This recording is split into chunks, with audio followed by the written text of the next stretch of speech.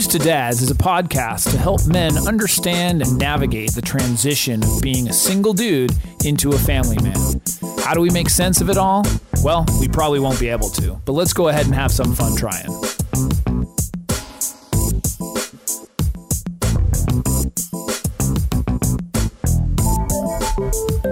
And we are back. We're back. This is the Dudes to Dads podcast. I am Jason Kreidman. I'm Alan Bush. And thank you for joining us once again.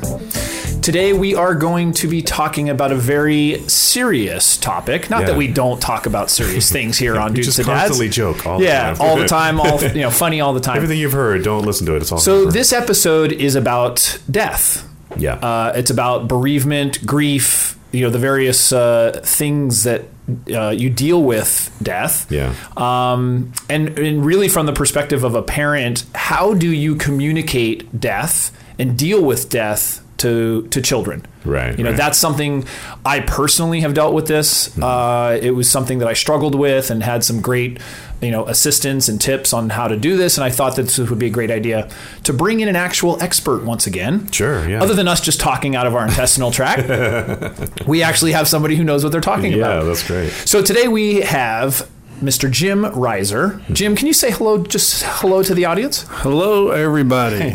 So Jim is a marriage and family therapist. He also is the bereavement services coordinator at Hospice of the North Coast. Wow. So Jim, that's a fancy sort of title for something that is very, very serious. How would you describe what you do?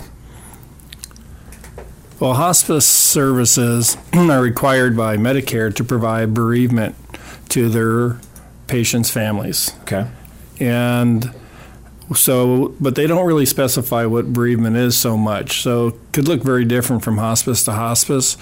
But in that, the hospice that I work at, Hospice of the North Coast, we provide bereavement services not only to our patients' families, but to the community as well. And bereavement is defined, that was a fancy word that I wasn't familiar with when I sort of went through this. That's just the whole process of dealing with death? Is that what you would consider it? That's good description because there are... grieving, essentially. Right. And there's many times that we are working with the patients while they're still alive and their families. We classify it as a pre-bereavement. Fancy term, right? Got it. But yeah, so you know that they're terminal. You know that they have a certain amount of time left to go, if you will. Well, we know that their physician has stated that in their best estimate they have 6 months or less to live. So it's actually a time stamp, right? I often tell patients or people thinking about hospice, you have my permission not to die. So just because your physician may... It's not it's not a sentence to die. It's not a sentence to die. You don't have to follow through with this. And oddly enough, though, we're talking about death, and those of you that have stayed aboard on this conversation, didn't get scared of the word, it's not about death as much as it's about quality of living. Okay. Yeah. That makes sense. No, that's interesting. So I wanted to... kind of understand, how did you get into this field? I mean, you obviously were, studying marriage and family. How did you specifically, pick the bereavement area or, the grief area? Well, have you ever been walking down the street and kind of fell into a pothole?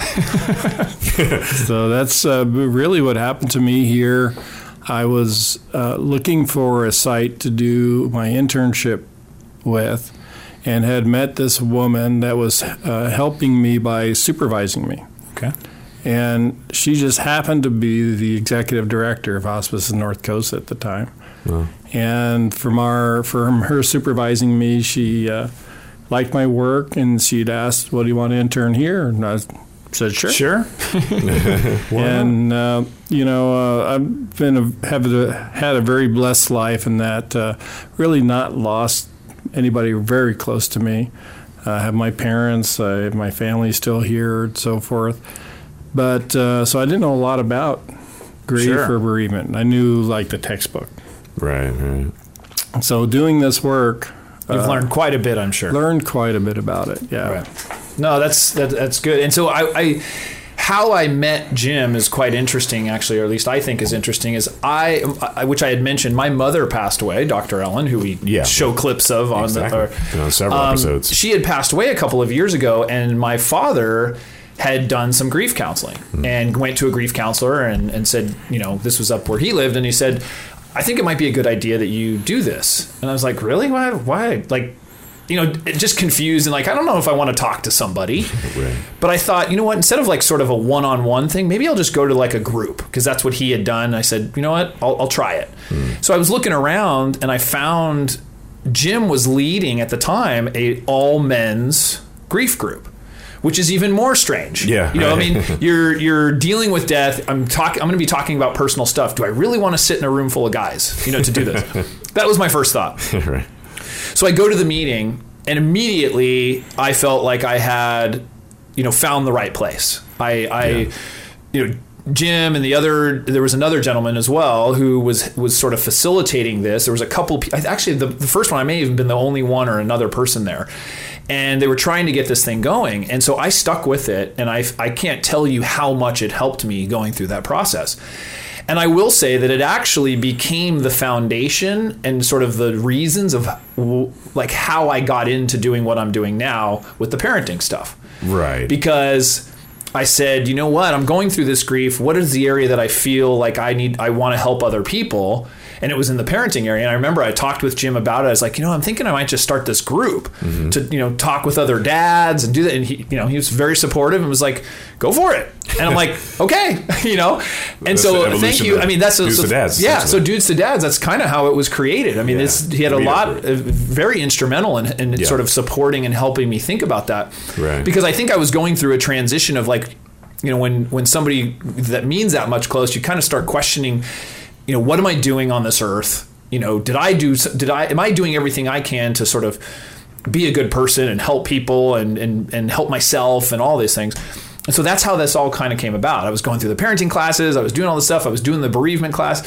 So, together that sort of established these first few things of Dudes to Dads. I remember coming in and go like, hey, I had my first meeting, and talking about it and doing that. And so, I stuck with it. I occasionally then came back and helped, sort of when you come back and sort of talk about, I don't call it the other side, but you start talking in a group about like kind of how you got through it, it really helps the other people in the group. Sure. And so, I thought when I started doing this, I was like, it'd be great to get Jim in here, I mean, because, first of all, this is a topic that is not easy to talk about. Right. And, it's something I think is really, really needed. And I learned so much by going through this that, I just felt like it was really, really valuable. And so thank you. I mean, I just, appreciate that.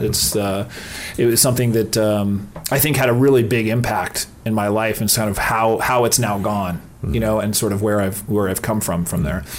So I wanted to sort of, touch on a little bit of the topics that we're, sort of centered on here is about, talking with kids about death. And so we have sort of a little bit of background. We understand sort of, what bereavement is about and the services that can be provided. Where do you start? And there's so many different types of death, if you will. Like I think we were talking before, it could be the death of a sibling. It could be the death of a parent. It could be the death of an animal, a pet. You had mentioned even divorce. Divorce is can death of the family. Yeah, the death of the family. I mean, there's so many different facets of it. It's like, where do we start? Where is the place to start with this? That is a good question. So, let's start with what I typically encounter. So typically, I'm encountering the death of a family member when I'm meeting with kids, and usually it's someone close, like a parent. So the kids, a lot of the times, there's so much going on before the death. Of course, when I'm seeing them through our hospice services, we're talking about somebody that's been sick. Right, yeah. And they're probably fairly young if they have minor children. Yeah. Or it's a grandparent. I guess it could be a grandparent. It could be a grandparent. Yeah. I guess I'm thinking of more of the family ones that I've dealt with recently. So I'll just start there because probably the most heartfelt most impactful. Is the direct thing. connection where you're like the mom of them is in their 30s, 40s, has cancer or something, whatever, and then passes away. Yeah. So I just want you to think for a moment what that might be like for a child. Maybe think of your child, whatever age that they are, and what's going to be happening in their world, let's say, while that parent is sick.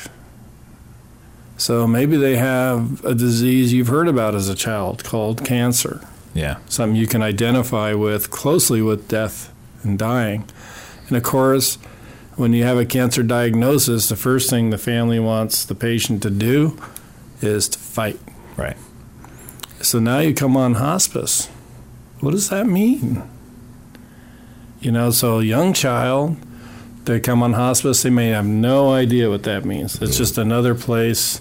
Right. In fact, most of the time our patients are at home. So, just got these people coming in, taking care of mom or dad. So they don't maybe really know what it means, but children will sense something's different. Yeah.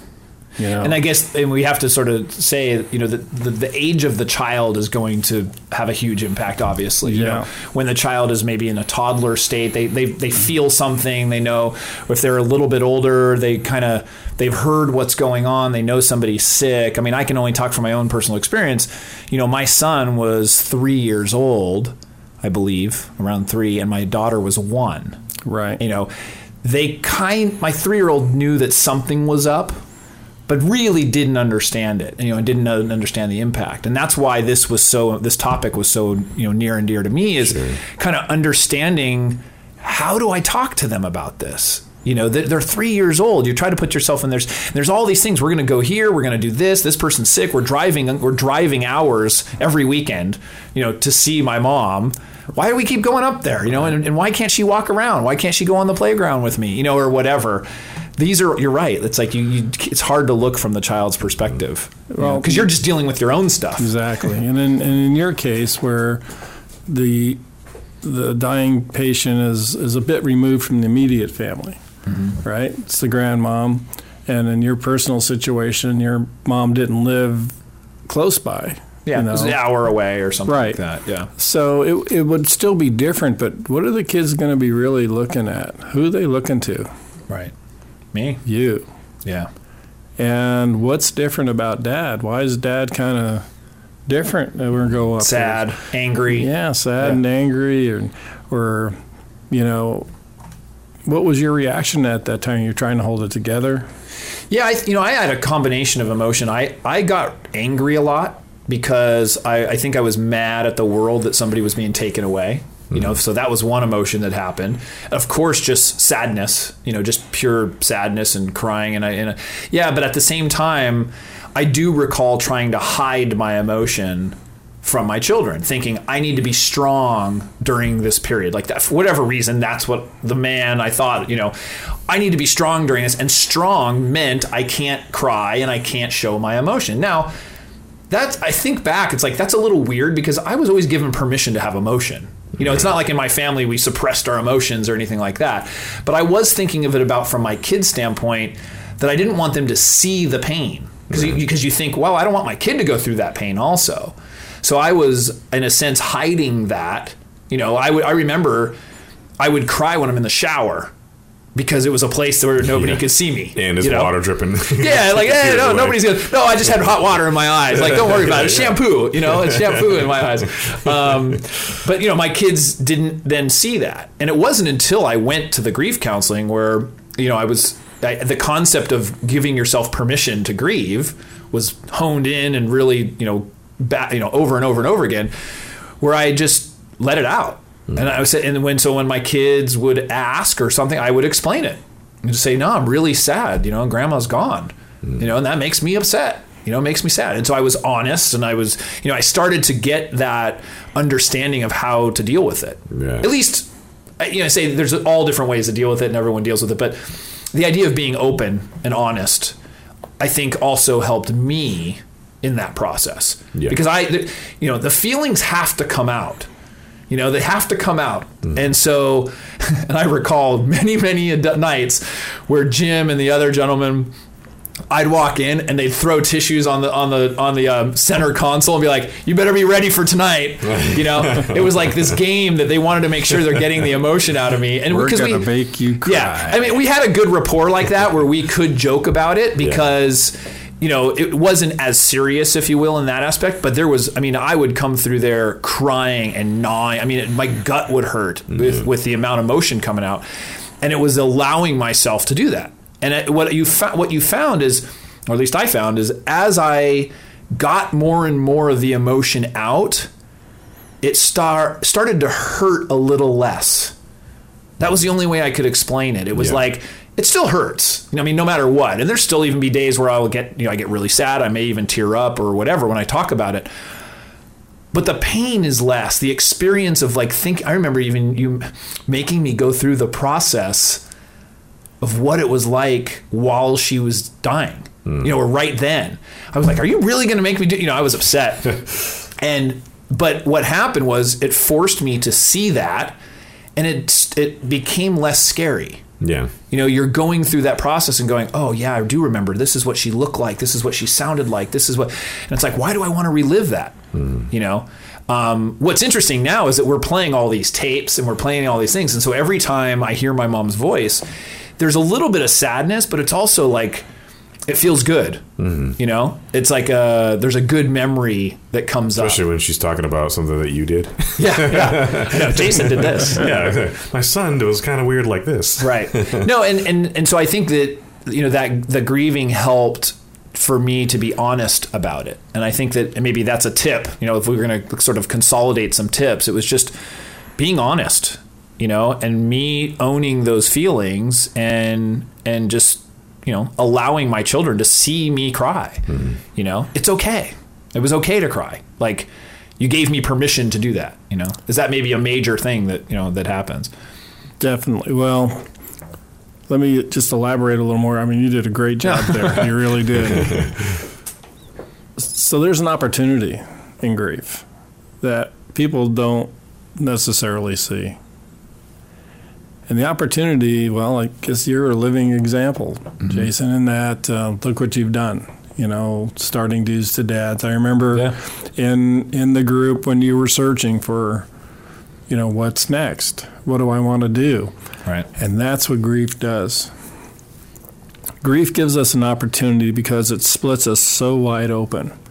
And you expressed just a minute ago about how you just can't contain the emotions. Right. And that's why you're split open. But in that, you have a opportunity right then and there to be real honest with yourself. And as you're gaining that honesty and that truth and seeing yourself maybe in ways you never saw yourself before, it also then allows you to move into becoming the man you wanted to be.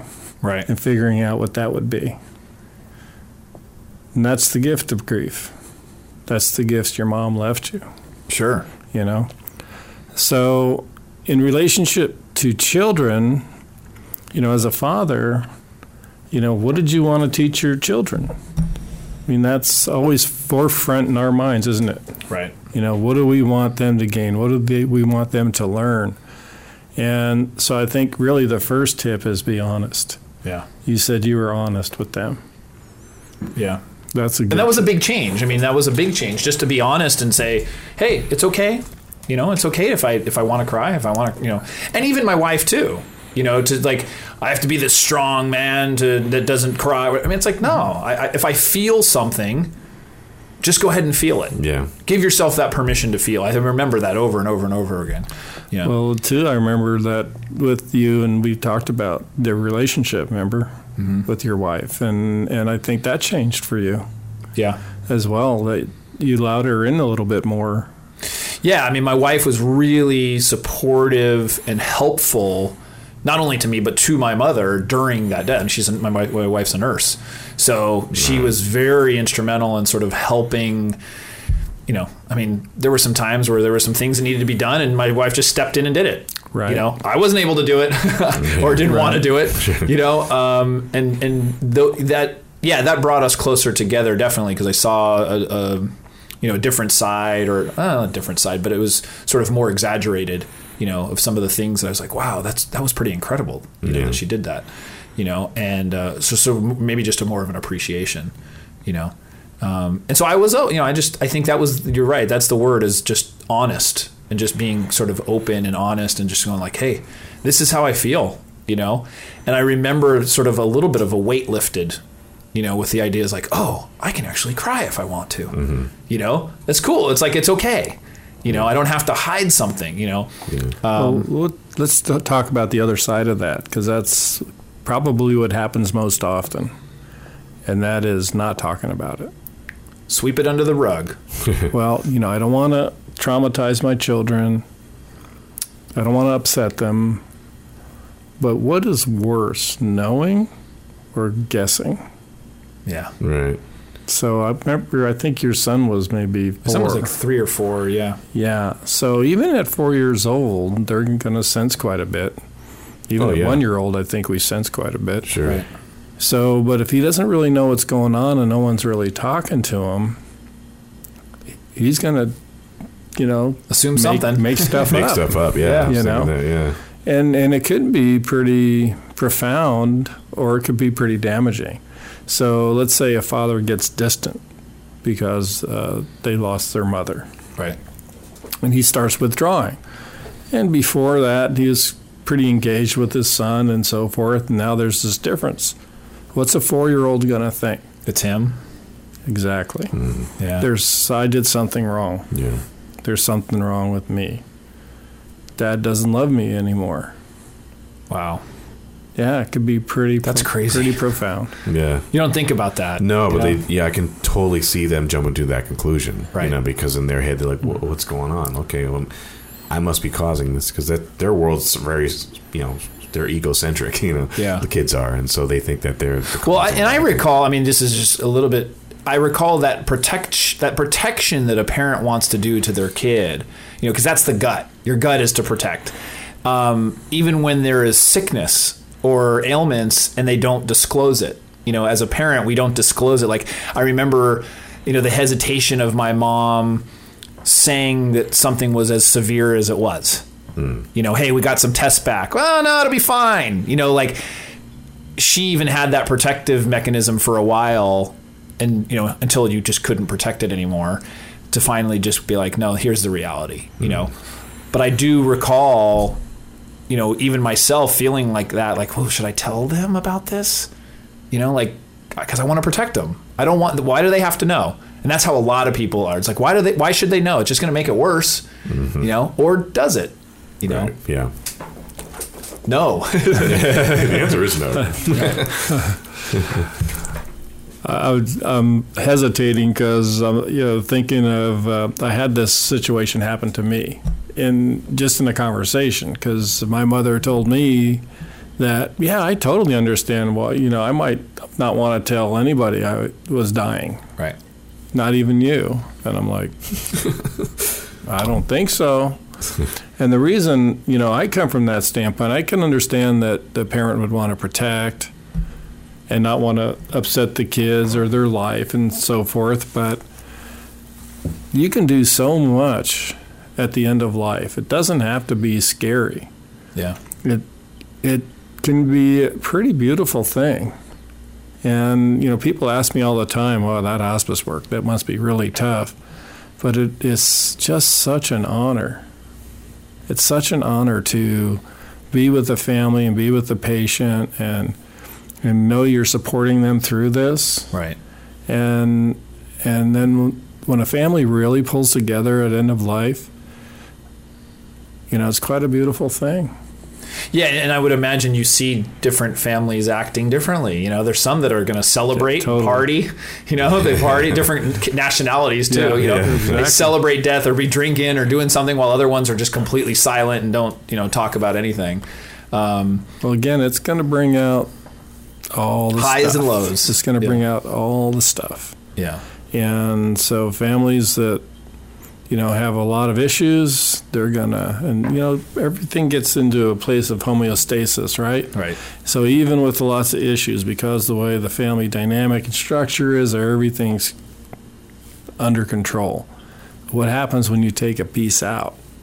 Right. It's all different. Chaos. And it starts to blow apart and chaos. But, you know, so you help to try to manage that chaos. exactly. This is also an opportunity to resolve a lot of this stuff. Yeah. An opportunity to get closer, an opportunity to share deeper. Right. And make you think. I mean, that's the part. It makes you think about like, wow, I could have done this, should have done this. Maybe I need to treat people differently. Maybe I need to do something differently. Yeah, often the loss of somebody will kind of make you rethink your own life. Right. And then you kind of... Yeah, that's absolutely what happened for me. Yeah. You know, kind of looking at it, it's like, oh, what am I doing? Yeah. You know, I look at my mom's life work and how much effort was put into this to helping people. And I'm like, what am I doing? Yeah. You know, am I doing anything that's, you know, I'm making people money, you know, and people like that. I mean, people like that. But money's good. You know, but that's not making me happy.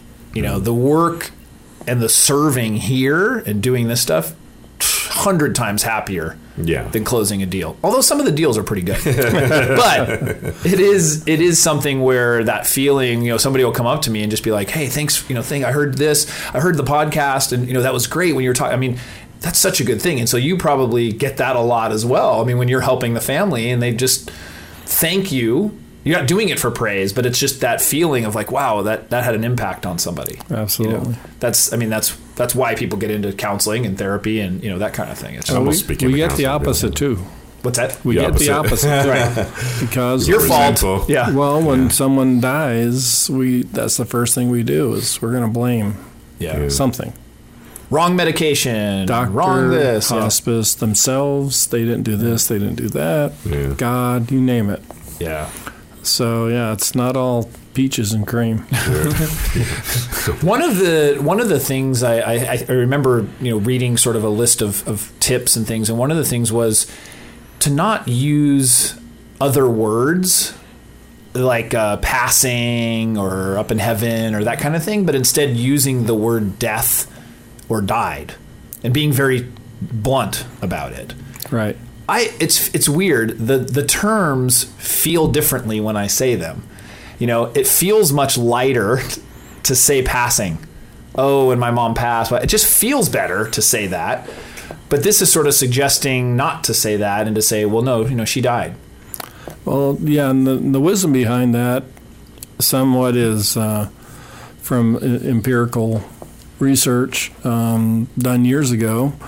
And, you know, children pretty much are concrete thinkers up to like their teen years, where they can start getting abstract ideas like passed away. So the more concrete you can, more black and white, it cuts out any ambiguity or any... So when you're dealing with a child, you mean? That's yes. Okay. Yeah. So I can still say the word pass away, just not when I'm dealing with the children. Expired. Like the milk in the refrigerator. Right. Yeah, because we want got her wings. She got her wings. But passed away, you know, kid doesn't be understand. looking at you. And we kept saying up in heaven. And it was funny because, I mean, not funny, but my son would say like, hey, look, like there was like a balloon that went up in the sky. And he'd say like, look, the balloon, Grandma's going to get the balloon. You know, because like conceptually she was up in the sky. And it was like a helium balloon, you know, floating up. And we just thought it was the cutest thing, you know, at the time. Right. Well, then you can send messages. Yeah. Right?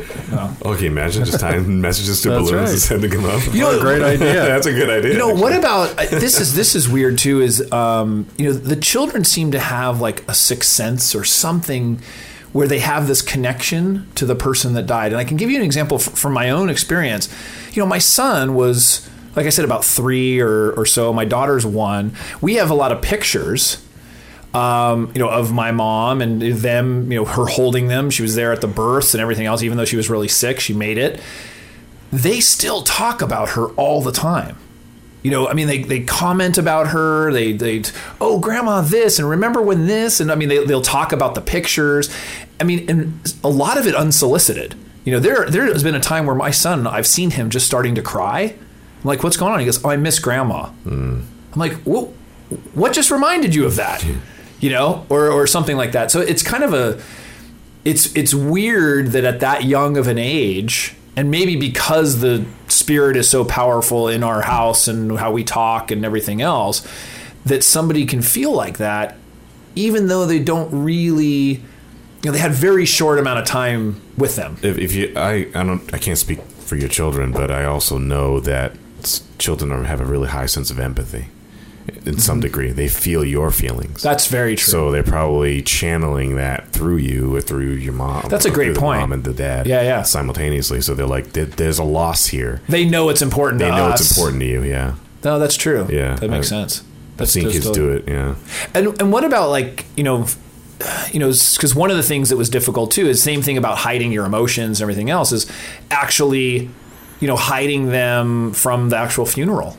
Because one of the things I think it says is like include them in that process. Right. What do you think about that? My bias would be to include them. This gets into somewhat cultural and personal beliefs, obviously, but I don't think if you don't make it scary for them, and if you can explain it to them in their level and in their words, it's not a scary place for them. And funerals serve a purpose. We do funerals to give us ritual around this loss. Mm-hmm. And ritual leads us to deeper meaning. Right. And it would do the same for a child. Now, they're not going to have the same depth and insights that we do. Well, my son just thought we were going on a boat. Right. I'm not so sure sometimes. I've heard some pretty amazing things out of 5 and 6-year-olds. Yeah. But to include them, because what happens if you don't bring them and you're going to this funeral thing and they're not included. They don't know what's going on. Leaves a lot to the imagination. This must be a really bad thing. Right. Yeah. In fact, there's an interesting story. I hope I get it right. It was we were on the boat. And because my mom wanted ashes spread in the ocean, and so it was just our immediate family and a couple people, and so we go out to sea, and they were talking about a certain kind of whale. I don't know what whatever it is, and let's say it's a blue whale. I don't know. It's some big whale that you never see, And we were talking about it, and the guy, the captain or whatever, he's like, no, they don't migrate right now. You're not going to see that. And I think it was my nephew who had said, he's like, well, I wanted to see a whale. I was like, I really wanted to see it. So we're all sitting there quiet, and all of a sudden you see him like yell out, "Look, a whale!" And so I think one of my sisters said, like, hey, if grandma wants her grandchild to see a whale, there's going to be a whale. And the captain was like, I can't believe this. Yeah. And it was just weird. We all just started laughing because it's like, no, grandma wants him to see the whale.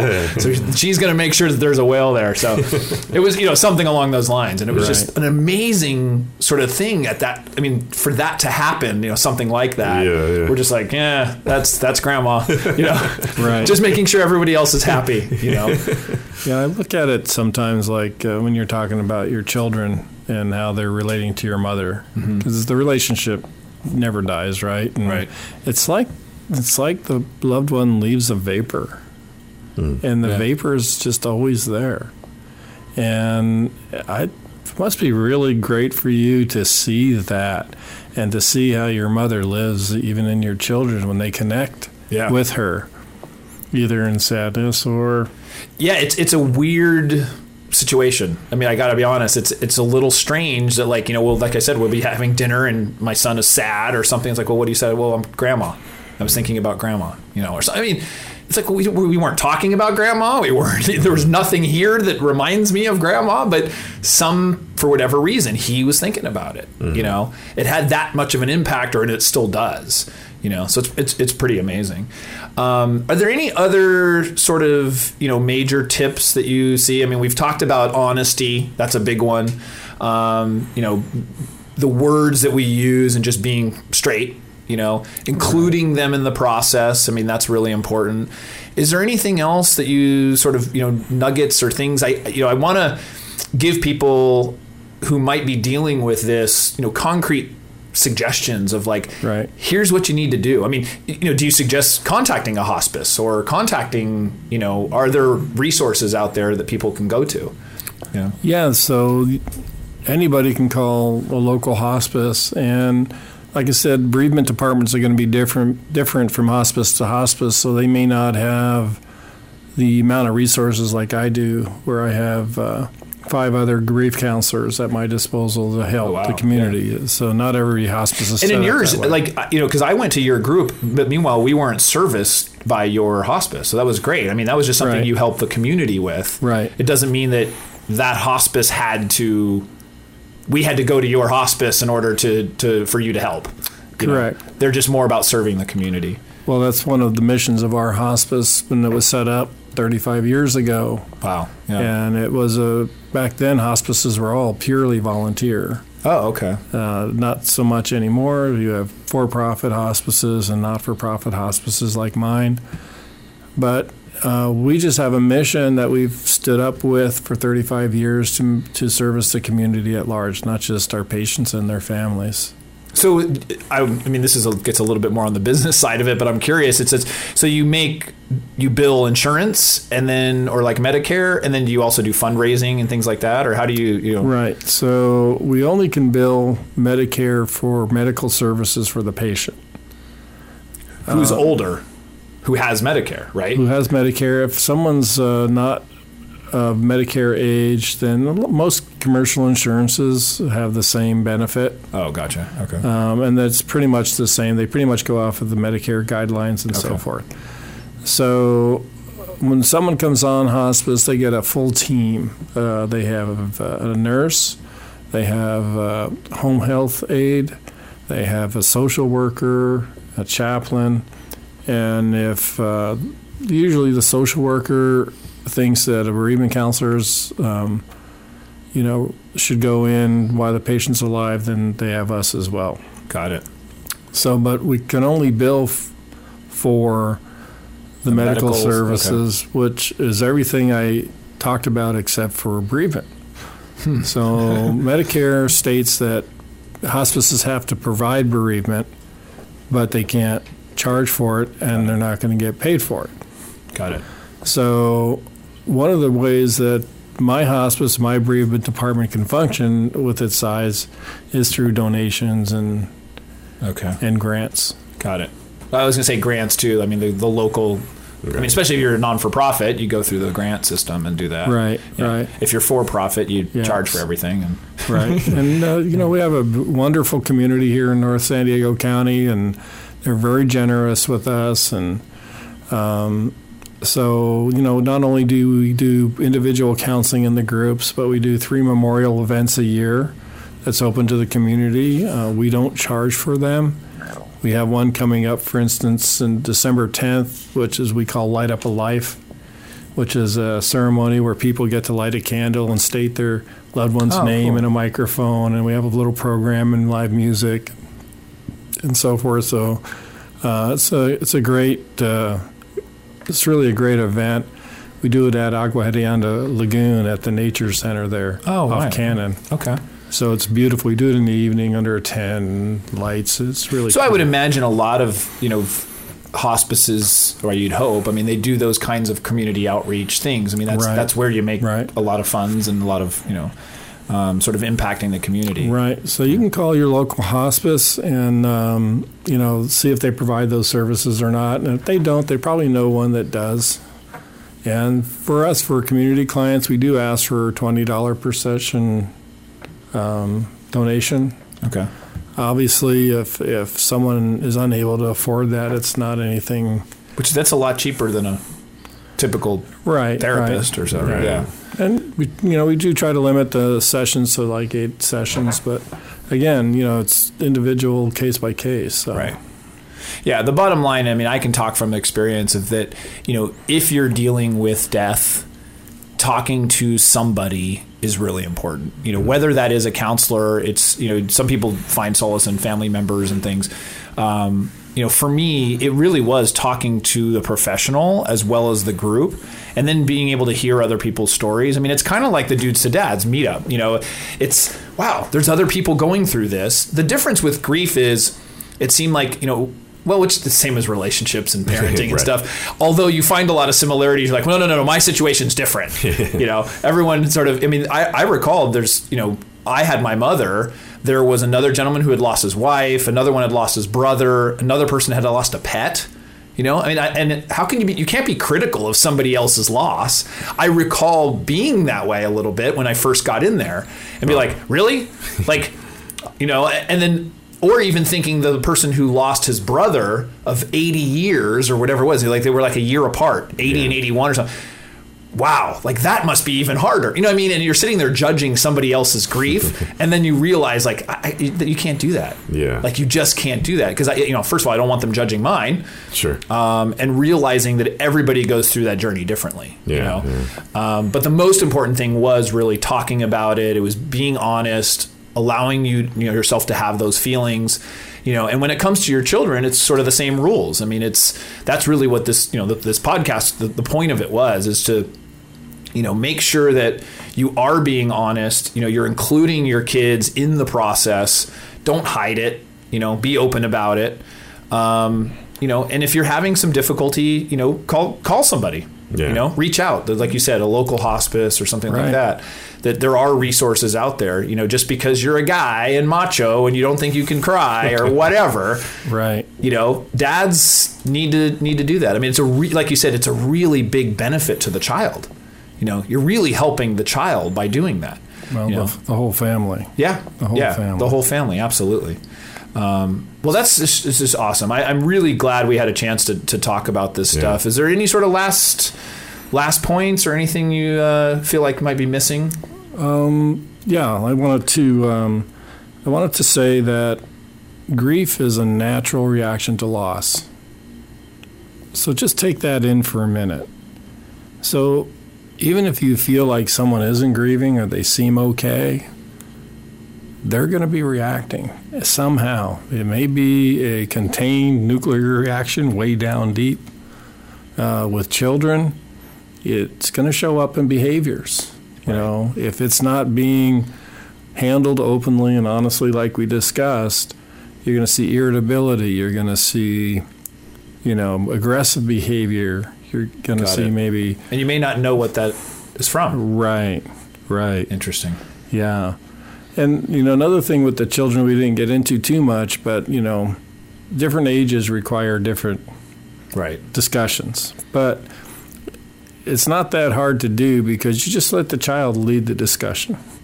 And I have found, and maybe you dads out there have found the same thing, that when you're talking to your kid about something, they're asking you about something, they hear as much as they want to, and then they move on pretty easy. Right. So the same thing. If you're talking to your 4-year-old about death, they're going to have so much information and they're good to go. And then your 8-year-old comes up. It's going to be a bit of a different conversation. Right. And, same with your teenager. Got it. Well, you're a grandparent now, right? Oh, yeah. Yeah. That's right. Congratulations. I think you were just becoming a grandparent when we were, or maybe you were becoming a grandparent again when we were first meeting. Yeah, I've got 4. Nice. Nice. So, well, thank you very much, Jim. Once again, it was Jim Reiser, marriage and family therapist, bereavement services coordinator for the Hospice of the North Coast. I appreciate you coming in. Yeah, is there any information that we can give to the listeners that can get them in touch with you specifically? Right. You can reach me at our number at 760-431-4100. You can ask for bereavement or you can ask for me by name, Jim Reiser. Okay. And we'd be glad to help. That's awesome. Great. And once again, any feedback you guys have, comments, questions, suggestions, once again, our email, podcast@dudestodads.com, Facebook, dudestodads.com, Twitter, @dudestodads, all the different social networks. Yeah. And with that, Jim, I just wanted to say thanks again. Like I said, you were really instrumental in helping me establish what we're doing now. I feel like he was one of the stepping stones for this. Yeah. So greatly appreciative. I'm really grateful to hear that. That's awesome. Glad you're doing well. Yeah. All right. Well, with that, we will see you next time. Take care, everybody. Take care.